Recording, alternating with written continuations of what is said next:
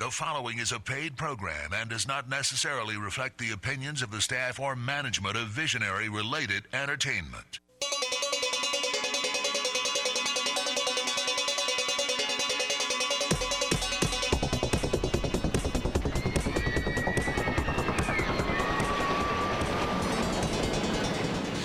Aloha Maui Nui. Hey, this is Josh Porter. Jason Burkhardt. It is the Solar Coaster. Episode number 55, Jay. 55. Just keep going. Just keep going, rocking on down the track. Hey, this is a really great episode here. We've actually been working with this amazing fella, Andre Richtor. He's been on the show in the past. We did a pre-record session. We're going to kick into it a little later in the show here. This is really, we're talking about a whole different way of manufacturing solar panels that could make a big impact on our world to the tune of 1 billion panels annually produced in our world. Yeah. Well, it's just, if you remember, Andre is actually part of the Meyerberger, which is the company that makes the facilities and manufacturing equipment for people who want to manufacture panels. So it's like the guys making the machines for the machines. Right. So like the tooling manufacturers, yeah. It's the tooling manufacturers. But they've got some really interesting concepts about how and where to geographically locate these things. And he's going to take us kind of through that process, that thought process. But it's very different than our normal kind of everything made in China world. Yeah, it's a whole different ballgame. I mean, we're talking about really kind of flipping this on its head. Not so much replacing what's already in place, but adding to it considerably. Adding to it, right. Domestic manufacture, localized manufacture for microclimate design, specific microclimate design PV panels, and that's what we're going to get into, and then also what it's going to take and where we're at, as the country now and also the world, So yeah, let's jump right in and do our housekeeping, get into our news and events. A lot of interesting things happening in the world these days, and take it from there. Okay, so hey folks, we are the Solar Coaster, a renewable energy themed talk show right here in lovely Maui County. It can be found KOI 1110 AM Fridays at 1:05 p.m. We're also on some FM stations. That's 96.7 FM Central Maui, 96.5 FM West Side, 98.7 FM Upcountry. Call-ins are welcome. 242-7800 is the call-in line. That's 242-7800. We do have a recorded session towards the tail end of the show, but if you want to give us a call, go ahead or check more call effectively. Call in early. Call in now. More effectively, check us out on online. You want to tell us about the web, Jay? Sure. You can also go to www.solar-coaster.com. You can listen live there if you can't find a radio station that carries us. So if you're somewhere else in the world, we're not streaming live right now, but we will be again shortly. So that's coming back, but click the listen live link. Also check down the bottom of the front page. There's a mailing list section if you don't want to come on air, but you do have a question. We did get a question last week from Amy, and I apologize. Your email was actually deleted. It went to an it went to an important mailbox. I can see the title, but I can't see the text anymore. So if you would send that again, I would appreciate it. Yeah. It was a real estate related one. I remember reading it, but I don't remember exactly what the text was. I went back to look for it later, and all I see is the title. So please send that again. But you scroll down the bottom of the front page, you can sign up for a mailing list and get your questions on air right there. Just fill out the form. Finally, you can go back to the podcasts tab, and that has literally every show we've ever done. So we're on episode 55 now, but all our past shows, all the stuff we've ever talked about is all right there. Yeah, a lot of good content there, and a lot of good content coming in the upcoming months. I'm really excited about some of the things we're planning, right, Jack? I hope so. I hope so. All right, so we are sponsored by a great group of companies: Maui Solar Project, Tabuchi Electric America, Sonnen Battery, Pika Energy, and Sundrum Solar. These guys are doing amazing work, and we thank them so much for helping the Solar Coaster stay on the tracks. Thank you, sponsors. Yes. All right. What do you say? News and events time, Jay, or what? It is news and events time. We got so much to talk about today. All right, we're starting out. Right off the bat, if I can pull up my thing. This was one when you sent me. It's a drone's eye view of how solar farms clean all those panels. First thing I want to say is this solar farm was disgusting. It was so dirty. It was just absolutely nasty. This guy, Clifford Bergoni, wants to sell his system. Now, he's got one of those robot things that kind of rolls along the panel. So if you've ever seen a large-scale solar farm, they are just rows and rows of panels. But they're also basically mounted in a line, right? So there's this machine that will basically just go down the entire line, and it literally kind of propels itself and sprays and scrubs and does whatever it needs to do to get rid of all the dust and dirt that accumulates on the panels. The upshot of that, of course, is that you get better efficiency or more production. It's not even better efficiency, but all the dirt and stuff that would have obscured the sun's rays, the photons coming into the panel, are now allowed to go through into this silicon and do what they do. Yeah, this is a real dollars and cents conversation here, because I think this fella had something like, did you say 17% bump, was it, Jay? After that was, this is really specific. That was actually a different video, but just some random guy cleaning his solar panels. It was very obvious. He got a double-digit increase in production simply by cleaning your panels. Right. And that guy was just up there on his roof with a brush and some dish soap. Right. Oh, geez. Well, this particular one, this farm over here that this Clifford Bergoni has an 86,000 solar panel farm, and he just has the one section that's been clean, and in contrast with the gray and the completely obscured section of the one that's dirty. And it kind of reminds me of like a van kind of in like haiku after it's been dusty and stuff, and someone comes up and writes their name in it, clean me or whatever, something like that. It looks like that. Wash me. Exactly. So, these there are definitely some amazing systems that are coming out now that are able to take care of this. And like, it's a dollars and cents conversation. If these solar farms are selling energy at X price per kilowatt hour, and it's 5% is enough, right? Even a couple percentage points. That's just that's just money lost, right? And that's so from an investment perspective, that's something that needs to be kept on. This is the operation and maintenance game, and especially in these desert-like environments. Like out here, we tend to get some decent rain, cleans them off pretty good. Our problem might be more in terms of like growth, like sugarcane and things of that nature. But out in these deserts, these things are kind of like just completely coated in dust and like you said, in certain places on the island, it does get really dusty, dirty, and stuff sticks. Right. So to get the best efficiencies from your panels, if they've been up there for a year, that's what they're saying. About once a year, you want to get up there and clean them off. It's not nearly as bad as like washing your car. Absolutely. But do clean them so that you can. And if you don't want to do it yourself, certainly. Yeah, there's some services out there. We gotta reach out to some of those guys. I see them around town actually. So there are some services, some people that's what they do for a living. They go out there and they take care of it, and they are safe up on roofs, presumably, right? So that's what you want. Or at least they have the insurance. Right. Okay. So what's next, Jay? We got something happening with Sonnen Battery. Sonnen Battery got a new investment to expand operations. It was to the tune of $60 million. And Sonnen's one of our sponsors. We do like what they do. They've got their big claim to fame is the virtual power plant kind of concept that they've been running in Europe for quite a while. The interesting bit of this is who the investor is. It's actually Shell. Dutch energy giant Shell, right? And yes. Just as a small correction there, it looks like it's 60 million pounds or $71 million. Okay. And to grow in the U.S. and the Australian markets. And we see a lot happening in Australia. That one of our articles next is actually another virtual power plant conversation about Tesla that's happening right now. But yeah, they're definitely getting some support. I wonder if this is Shell is the oil company, right, Jay? Yeah. Right. So exactly the one you think of. Right. So we're seeing more and more of these large, kind of dominant energy companies coming in and being a part of the renewable energy, revolution. I mean, you have things like Total with SunPower. They've been doing that for a long time, but it seems like they're buying in more and more and more, which is, I guess, that's good news. I mean, maybe. Yeah, right? I don't think they have a choice. I mean, they need to diversify in the space. Yeah, they need to do it now, otherwise they'd be left behind.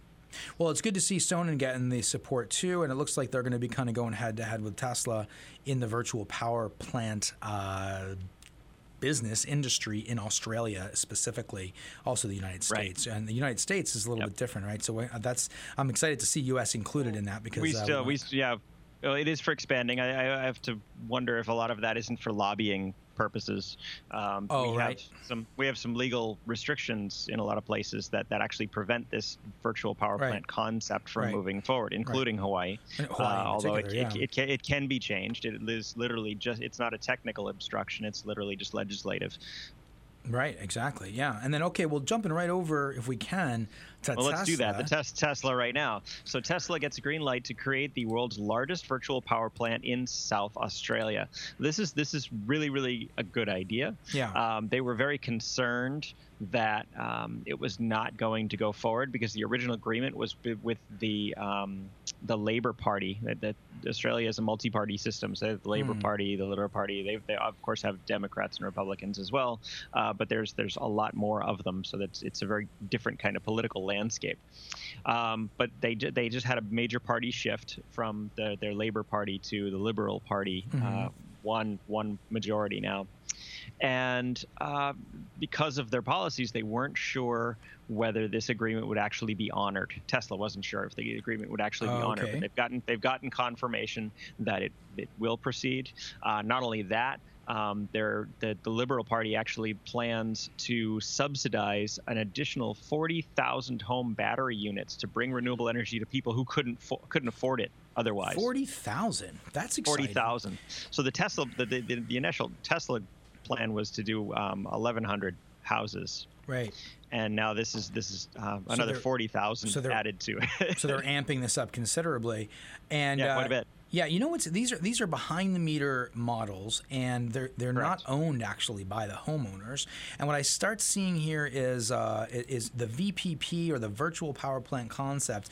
It actually offers the opportunity to democratize energy and bring it into other socioeconomic groups that may not be able to kind of get into renewable energies, and that's kind of a great ancillary benefit of this virtual power plant thing that's happening out there. It's like that's even a discussion point around here.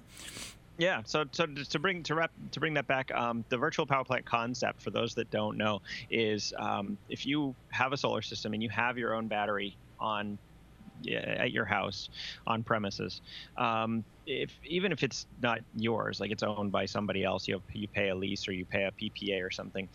It is in the U.S. It's essentially yours alone.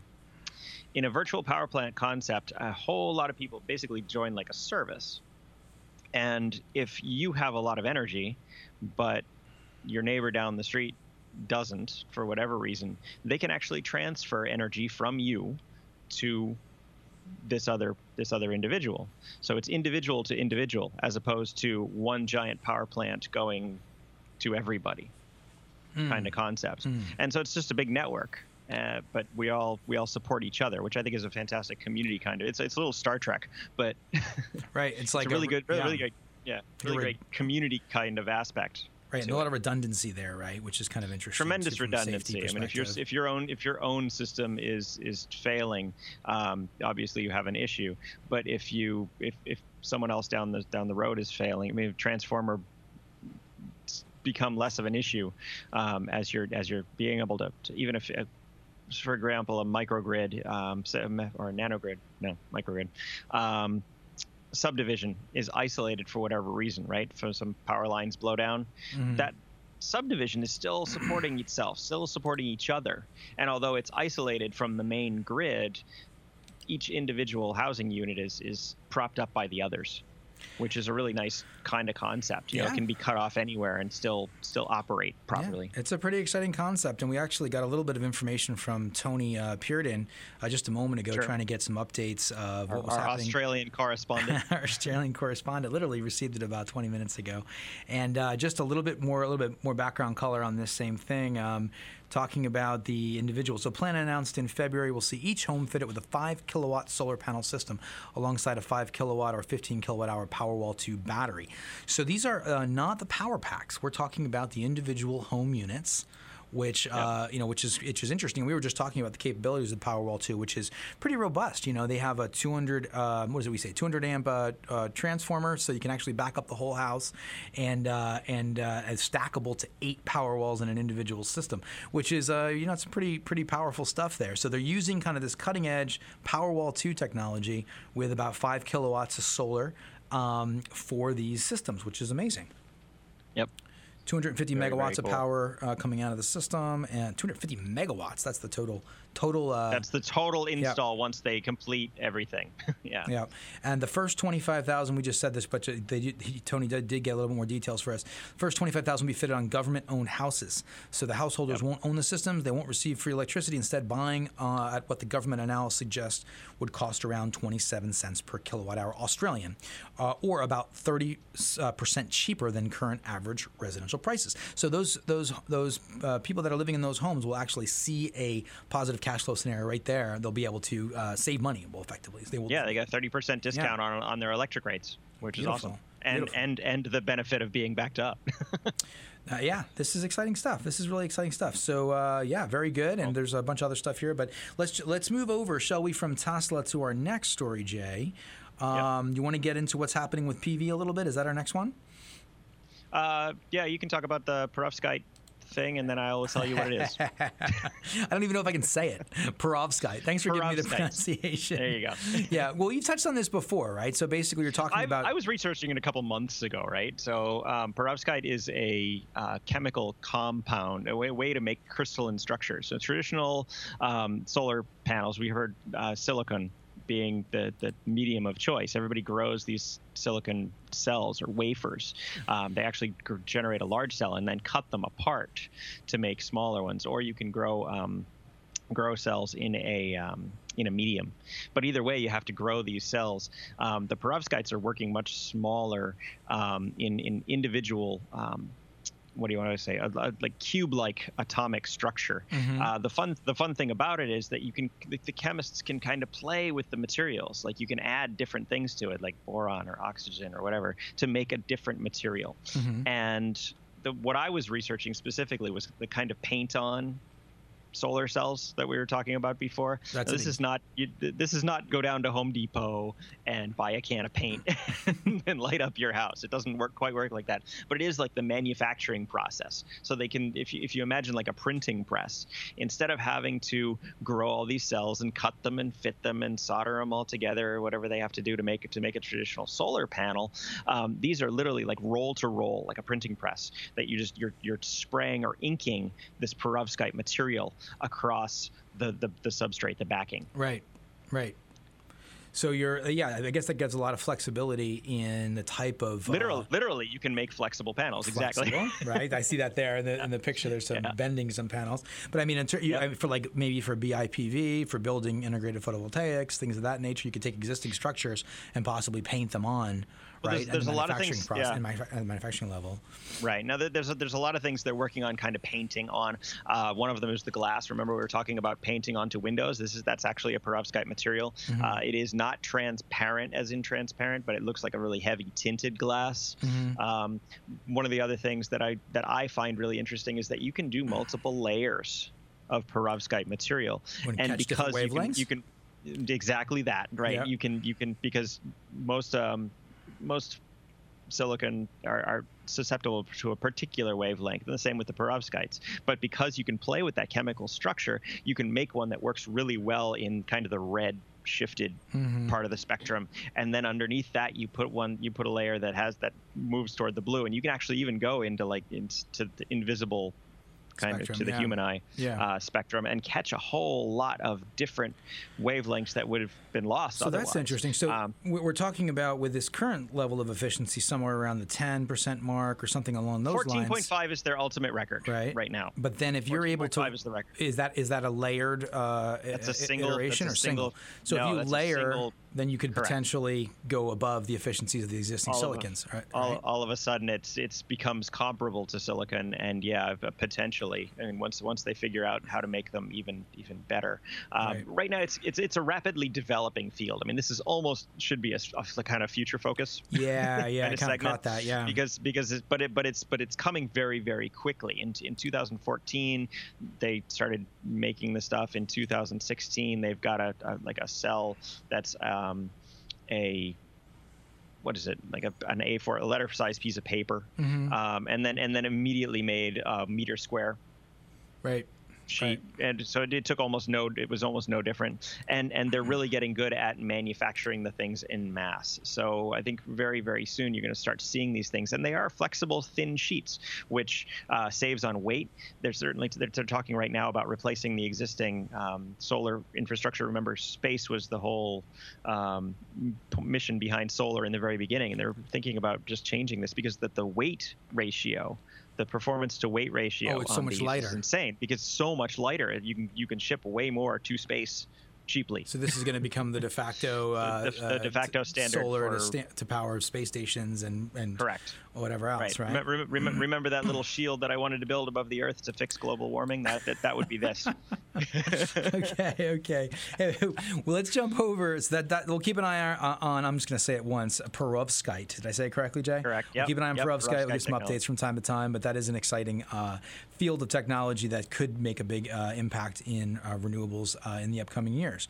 So let's jump over to what's happening in Hawaii, in Big Island. The world is looking at and watching what's happening with the eruptions. We got a couple of articles here. We did hear from Marco, our in the field. I'm going to call him a correspondent if he doesn't mind, over in Big Island. And also we are corresponding. Sure. Yeah, we're corresponding. So you're a correspondent. He's always great about getting us something right away, so timely. And then also New York Times. There's a big article in New York Times about how all of these people are living in that environment and how they're being impacted. So which one do you want to touch on, Jay? You want to touch on the New York Times one first briefly? Do the New York Times for sure.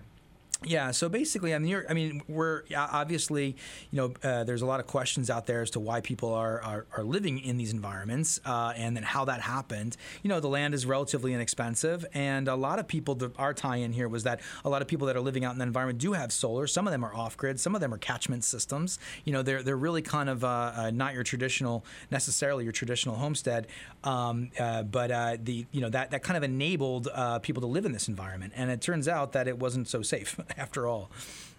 Right. Well, the article here goes into detail about how and when these plots were kind of carved up. They were before we had the research and the lava risk maps and such that came around. This is done in the 60s, so the developers carved it all apart. About 2,000 homes were put into what would be a very high risk kind of zone, but we really didn't know.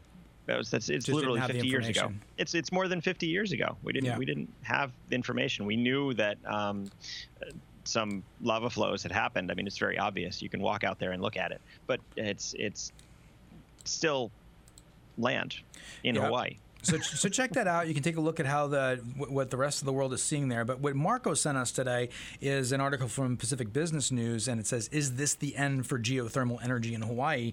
And apparently there is not only there's an update from our previous show about the capping of the wellheads. All that has been done. Is that correct, Jay? That's correct. They've sealed all 11 geothermal wells at the site. It's basically mitigating the risk, but they've also actually had a full lava flow enter the property, destroy a building, causing a lot of concern of a potential wellhead blowout. So these are sealed, but I would hope they would get buried before they explode. But they're filled with water, which will flash to steam if it comes in contact with lava like this. Right. So it looks like it's it's very likely to be the end of the Puno geothermal plant. Could we pretty much call it that at this stage of the game? Well, okay, sure. We're looking at these events can be very short-lived, or they can go on for decades. We don't know how long Pele will continue to do this. Okay. I think we better wrap this up. We're going to go into our commercial break, Jay, and then we're going to hear all from Andre Richtor from Meyer Burger. It's kind of his second show, telling us all about how his technology, smart wire technology, and bifaciality is going to play a role in domestic manufacturing of solar panels moving forward to the tune of 1 billion panels globally by 2018 or 2019. Did he say? I can't remember. I think it's 2019, but we're gonna need to get there if we're gonna. That's basically how the math works out in order to ramp to 100% renewables. Absolutely. Okay, folks. So we're gonna go to our sponsors now. Aloha and welcome to Maui Solar Project. It is easy to feel rejuvenated just stepping outside on a magnificent Hawaiian day. Maui Solar Project is here to help harness that energy you feel in your body and use it to power your homes and businesses. As lore tells us, Maui harnessed the sun so as to slow its path across the sky. Join Maui Solar Project as we harness the sun's energy and slow Hawaii's dependence on fossil fuels. Call Maui Solar Project at 269-2352, mauisolarproject.org. Tabuchi Electric, a leading worldwide inverter manufacturer, presents the second generation of the eco-intelligent battery system, the IBIS. Tabuchi's grid-friendly system includes a high-efficiency inverter, stackable batteries, and integration with Jelly software for the most adaptable battery storage system on the market. The system is optimized for energy management and cost performance. Maximize your solar investment with Tabuchi's electric eco-intelligent battery system. The Sonnen Battery Eco is an energy storage solution that utilizes intelligent energy management software. The system is available in a variety of storage capacities and allows for expansion. Sonnen Battery Eco allows you to save money by harvesting energy from your solar PV system and using that stored energy when rates are more expensive. Sonnen Battery Eco is specifically designed to provide you and your family peace of mind in the event of power outage. Our unique power detection system will sense outages in real time and automatically switch over to battery power. See Sonnen Battery Eco at sonnen-battery.com.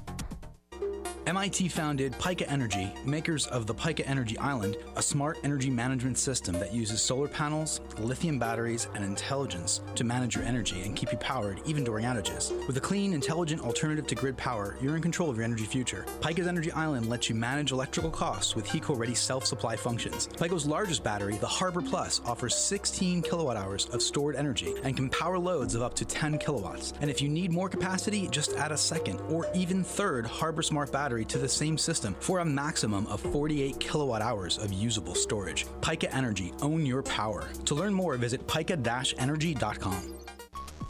Sundrum Solar is the manufacturer of a revolutionary thermal collector that fits on the underside of your standard PV panel to maximize energy capture per square foot. The Sundrum Solar Hybrid PVT system, combined photovoltaic and thermal, holds the world record for peak efficiency, capturing an astounding 86% usable energy. Learn how Sundrum Solar vastly improves electric, heating, and cooling economics at sundrumsolar.com. All right, welcome back. Those are our great sponsors that have kept the Solar Coaster on air for a solid year, Jay. Sponsors keep us on the track. That's right.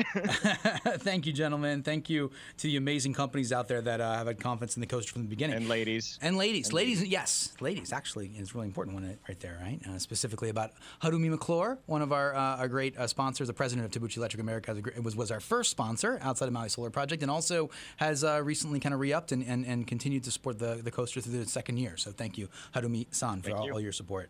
Everybody, we have an amazing guest in today from Switzerland, Mr. Andre Richtor from Meyer Burger. And this is his second appearance on the show. And we're really fortunate to have him on board. So welcome, Andre. Can you hear me okay? Yes, I'm okay. Aloha. Nice to talk to you again in the amazing field of the photovoltaic technology. Yeah. It's we're excited to hear about all this new information that you've been kind of pioneering. Of course, bifaciality is kind of your focal point, one of your focal points. I think, Jay, what was it? Andre had kind of walked us through a deep dive on PV in general, right? And then kind of graduating up through bifaciality, right? Wasn't that what we did? Yeah, ages ago. I mean, for the folks that don't remember, Meyer Burger is actually the company that makes the manufacturing equipment for manufacturing the modules, right? So they make this, they make the hardware that makes the PV cells, not actually, or the PV modules, not actually the PV modules. So a little bit further back in the process, but they're heavily focused on R&D. We've had this entire ramp. This, of course, a company that's been in solar since the very beginning, very close to the very beginning, and has been manufacturing this equipment for manufacturers to make more modules. And of course, they're right at the forefront of how to put these things together to get the best possible benefit.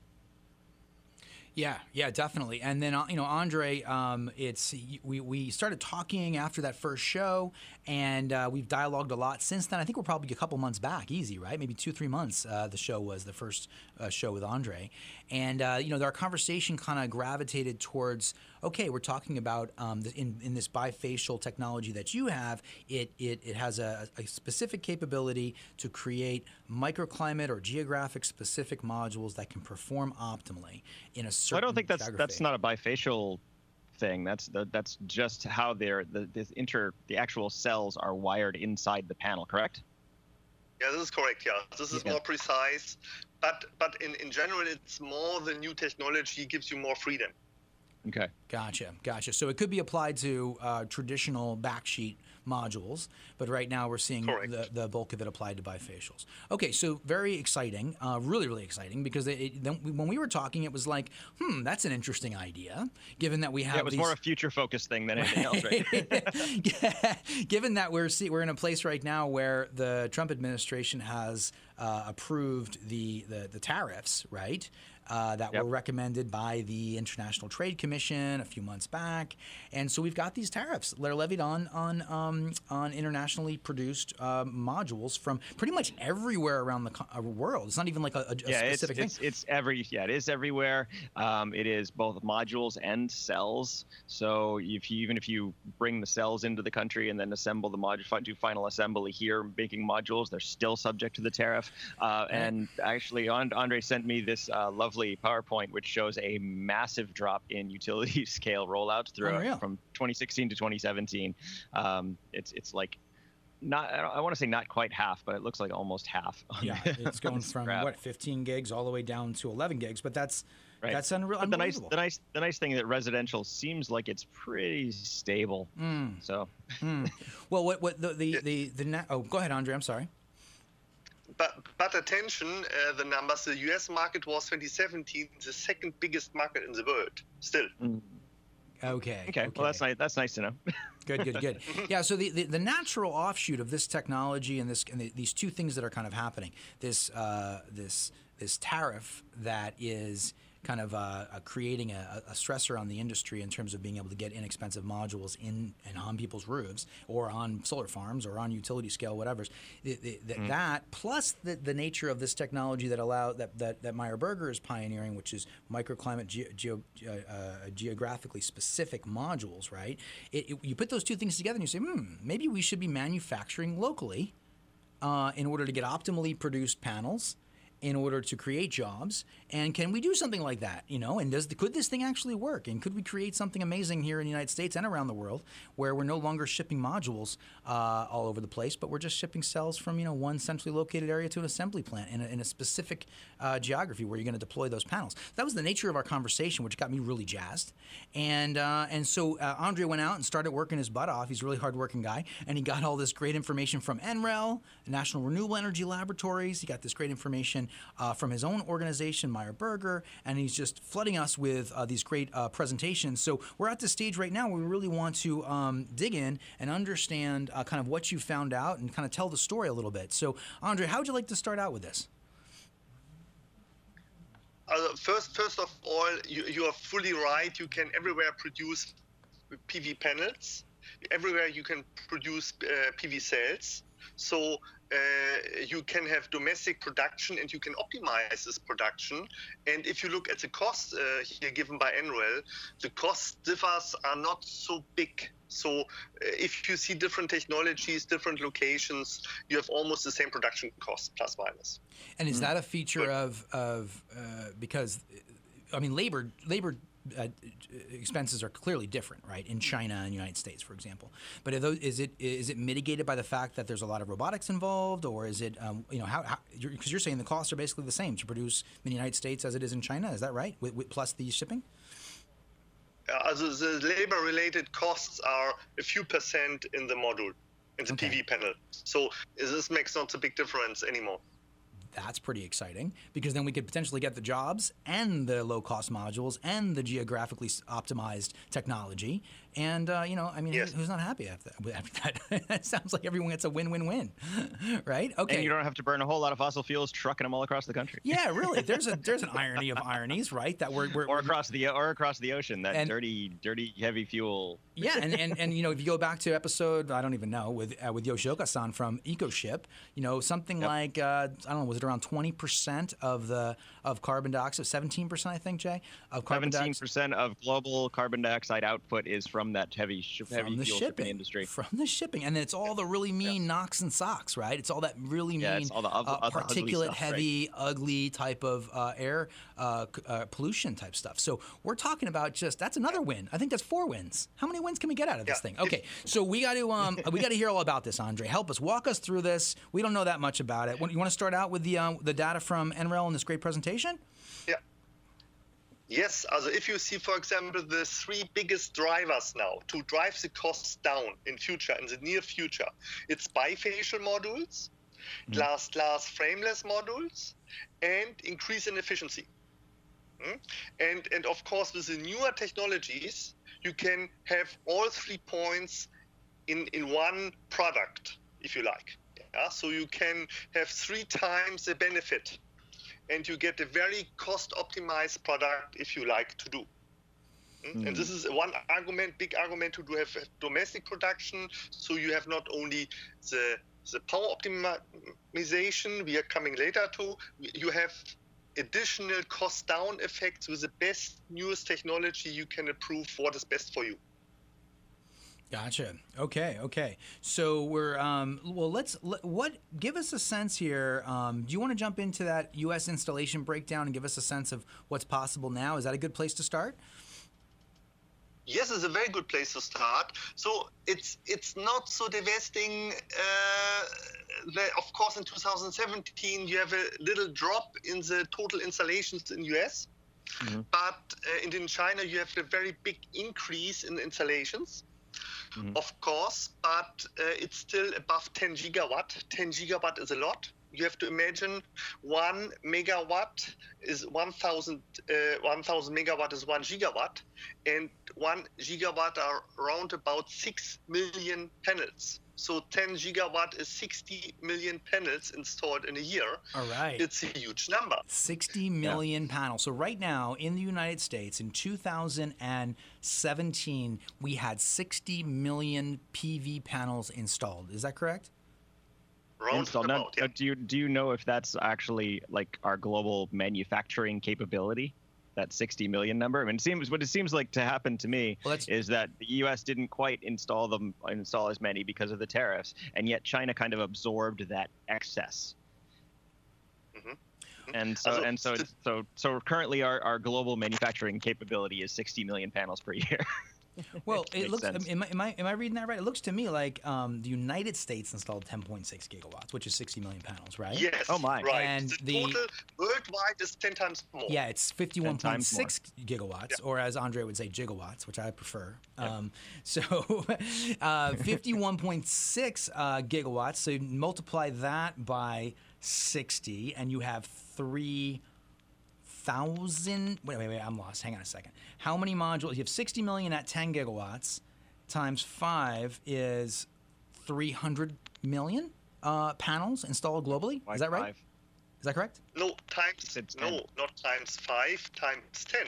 Times 10. Also worldwide had been installed 2017 round about 98 gigawatt, also 100 gigawatt. It's round about 10 times more. So 60 million. 600 million panels installed across the United States in 2017. There we go. Wow, now we really know what we're talking about, gentlemen. Now we've got some boxes here. I like this. Okay, 60 million panels in the United States in 2017. I think that's a first. I've never heard anybody say that. And then 600 million installed across the entire world in 2017. Fantastic. We're rounding out. We're nearing the billion panel mark. What year will that be, right? 2019 maybe? 2018? I don't know. Andre, you got to when are we going to hit 1 billion panels installed globally? You get a sense? Yeah, perhaps 2018, yes. Woo-hoo-hoo. Billion panels installed across the world. Okay, you heard it here first on the Solar Coaster, folks. Okay, so this is what's going on in the United States, right? That's our precedent. That's our level that we're at right now. It's a far cry from 40 years ago, a couple of pot farmers installing some round cells up in Mendocino County to make sure they had their electric bills weren't on the radar of the police, right? So that was the early era of solar in Northern California, right? Outback and all that kind of stuff, right? And now we're at 60 million panels being installed across the United States in 2017. So let's ask ourselves, Andre, if we were to shift our manufacturing to a domestic manufacturing policy with your technology, what would that look like? How would that work? It's already with our technology. Also almost every third wafer in the world, sewn, the silicon wafer, the small slice of silicon, is sewn by our tools. Almost every wafer has seen our processing, one of our processing tools. If you buy a panel from everywhere, you have this. So we are already in. We are in the PERC. If you buy a PERC module, we have a market share of 80% or 95% in between this. So it's most likely made by our tools. So you're already making it. You're already making it. You're just making it in different locations. Yeah. Okay. Yes. Okay. Yes. So instead of making it in all these other locations, you're kind of saying, hey, there's a different way to do this, guys. We're the tooling manufacturers, and you don't need to. It doesn't even make sense to make it somewhere else and ship it somewhere else. Let's just make it. And let's just make it where we're going to use it, right? And cut out the whole shipping component, which sounds pretty good, that 70% carbon dioxide thing that we got going on out there in the global carbon dioxide emissions. 17, but yeah. 17, yeah. Yeah. I would say it other way around. If we need much more solar, wind, and renewable energy installations all over the world. Much more. Yeah. So now we have to produce. We have to think about where we can produce a massive amount of modules we need to supply the world with energy, not only electricity. So, and at the end, you can't do all in, for example, in China. Yeah, China is not big enough to do this. So you have to do it in US, you have to do it across the world. And you got to do it everywhere so at the same time. You have to add production worldwide. So you have what? Maximum production worldwide? Is that what you said? Today you do installation of around about 100 gigawatt, and the production capacity is around about 130 gigawatt. Okay. 30% more. Okay. Yeah, that was the number I was trying to get to before. So we are at 100 and we want to be at 130, or did you say we need to do more than that? What did you say? There are calculations. For example, there's a terawatt initiative. It started by NREL as well, and this is they are thinking about in a region of installation of 1 terawatt per year, also 1,000 gigawatt per year, 10 times more than today. So then we need in the 10 times more. 3-4 years. Okay, then we need right now. So in order to do that, we need these gigawatt production facilities all around the world in all geographies in all countries. That is really this is not some small thing. This is like this kind of feels like JFK moonshot conversation. I mean, this is like we're going to literally wrap the world in these manufacturing plants in order to be able to create enough PV to meet the needs of the communities around them. I mean, this is what we're talking about here. That's a terawatt of production capability. How long do you think it would take to do something like that, Andre? Open? How long? How long would it take us to get to a place where we're producing a terawatt of PV modules on an annual basis? It's 3 to 6 years, and then we have the world capacity. These are the calculations. 3 to 6 years from now. So from 2021 to 2024, right? That was 5. Yeah. We could have a 1 terawatt, and 1 terawatt is, oh geez, how many panels, guys? I'm trying to run through these numbers. more than you can imagine. 1,000 gigawatts of annual production capability. Fantastic. Yeah. So okay. So that gives us some frame of reference here. What's the next step here, Andre? Would you like to talk a little bit more about technology or costing, or how can you help us get our head around this? I mean, I think what our listeners would need to know is understand how that would work. What might be the impact on a community if you took like a small region, for example, like let's say right now the Southeast, for example, in the United States has been underserved with solar, right, Jay? We've just read about some some new initiatives. Jinko Solar partnering up with one of the utilities out there, and probably going to serve their own retail manufacturing needs, and other things happening. Some good legislation. The utilities letting solar in. They're kind of getting a little less duplicitous, right? So this stuff's going out in the southeast United States. But what if you were to take a region like that and plop down one of these 1 gigawatt bifacial, manufacturing systems, not just the central one, but also the radial assembly plants? How would something like that impact a community? How would that work? What does it take to do it? For example, you can have a look into smaller factories. You can have factories for PV modules everywhere located. So, for example, 100 megawatt will create 100 direct jobs roundabout, and then you have all the supply industry. So you have again 200, 300 more jobs for this, and of course you have all the downstream installations, EPC, and more jobs related. So these are a job machine.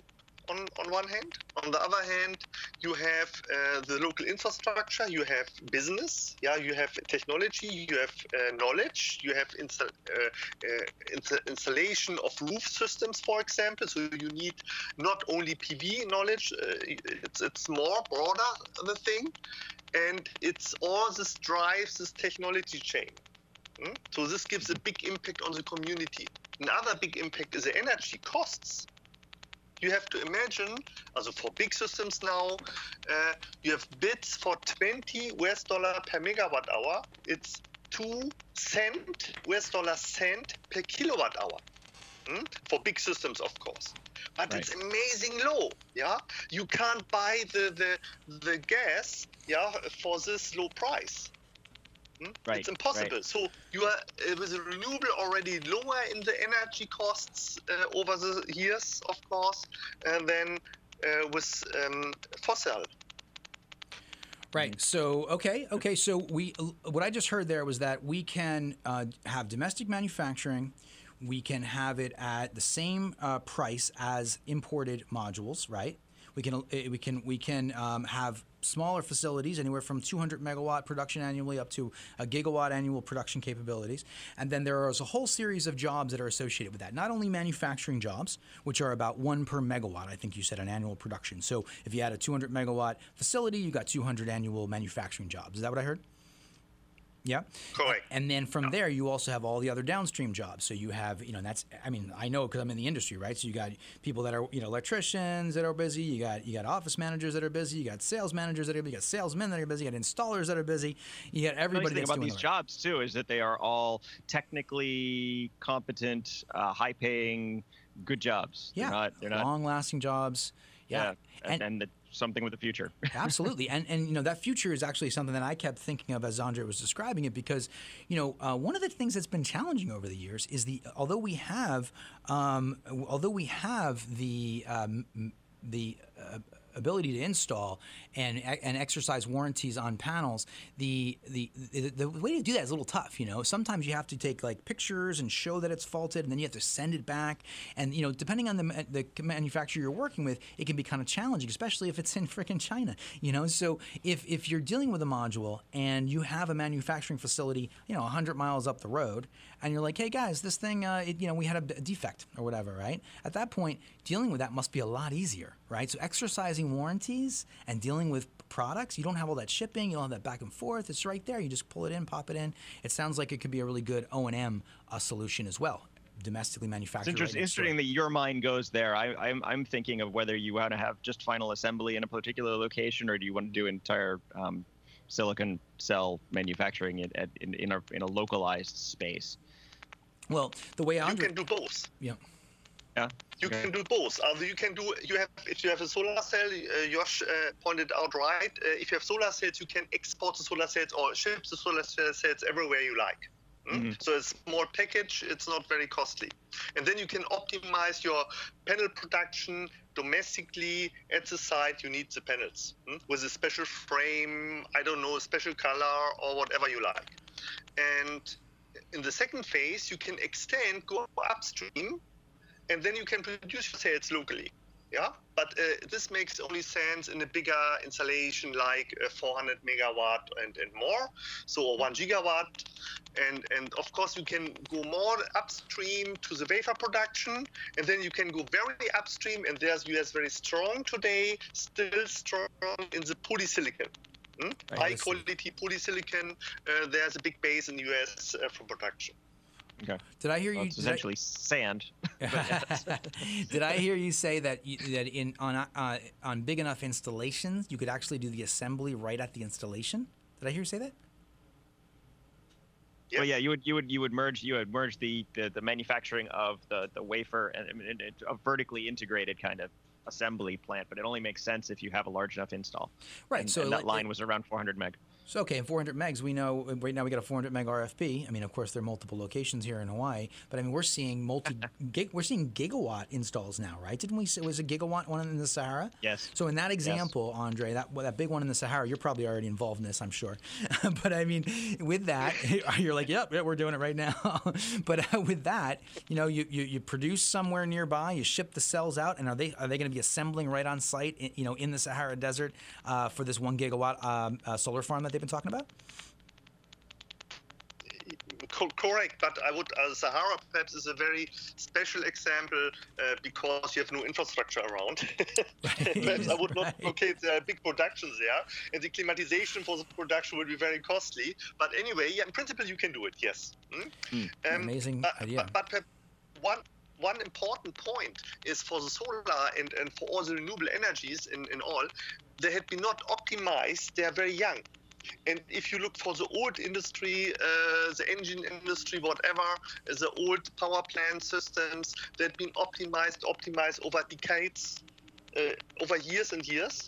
And now we have the solar, for example, and the solar is just at the very beginning to get a technology adapted to some applications. Okay. And applications can mean climate, or applications like roofing systems and so on. We know roofing systems since 50 years in the solar. This was a very start point for PV. You have roofs, you don't use a roof, and you can generate energy. This was the main idea for the solar, one of the main ideas 50 years ago. But now you have the chance to really, with a low-cost solar systems, high-efficient solar systems, to generate enough energy in one roof, for example, for a family. Mm-hmm. Okay. So, all right. So, we got about 3 minutes left on this, Andre. So what we want to do here, so sorry to interrupt you. What we want to do here is we want to kind of wrap this up in a nice little bow, and then we're going to come back on another show, and we're going to dig into some of the real numbers here that NREL has shared with us. We're going to dig into some of the Meyer-Burger numbers, and we're going to get greater specificity on how we can actually implement this domestic manufacturing policy, not only in the United States, but also around the world. Maybe we'll be able to share that with somebody that has some decision-making power, like, DJT or someone like that. What do you think, Jay? Sounds like a plan. All right, so very good. So what's any final words here, Andre, in terms of what you shared so far, and anything you want to share the last bit here? Perhaps the last word will be, or one word will be, to the optimization is not done. We have a lot to do in the solar, and there's still a long way to go. And there are now new concepts upcoming, for example, for local optimization.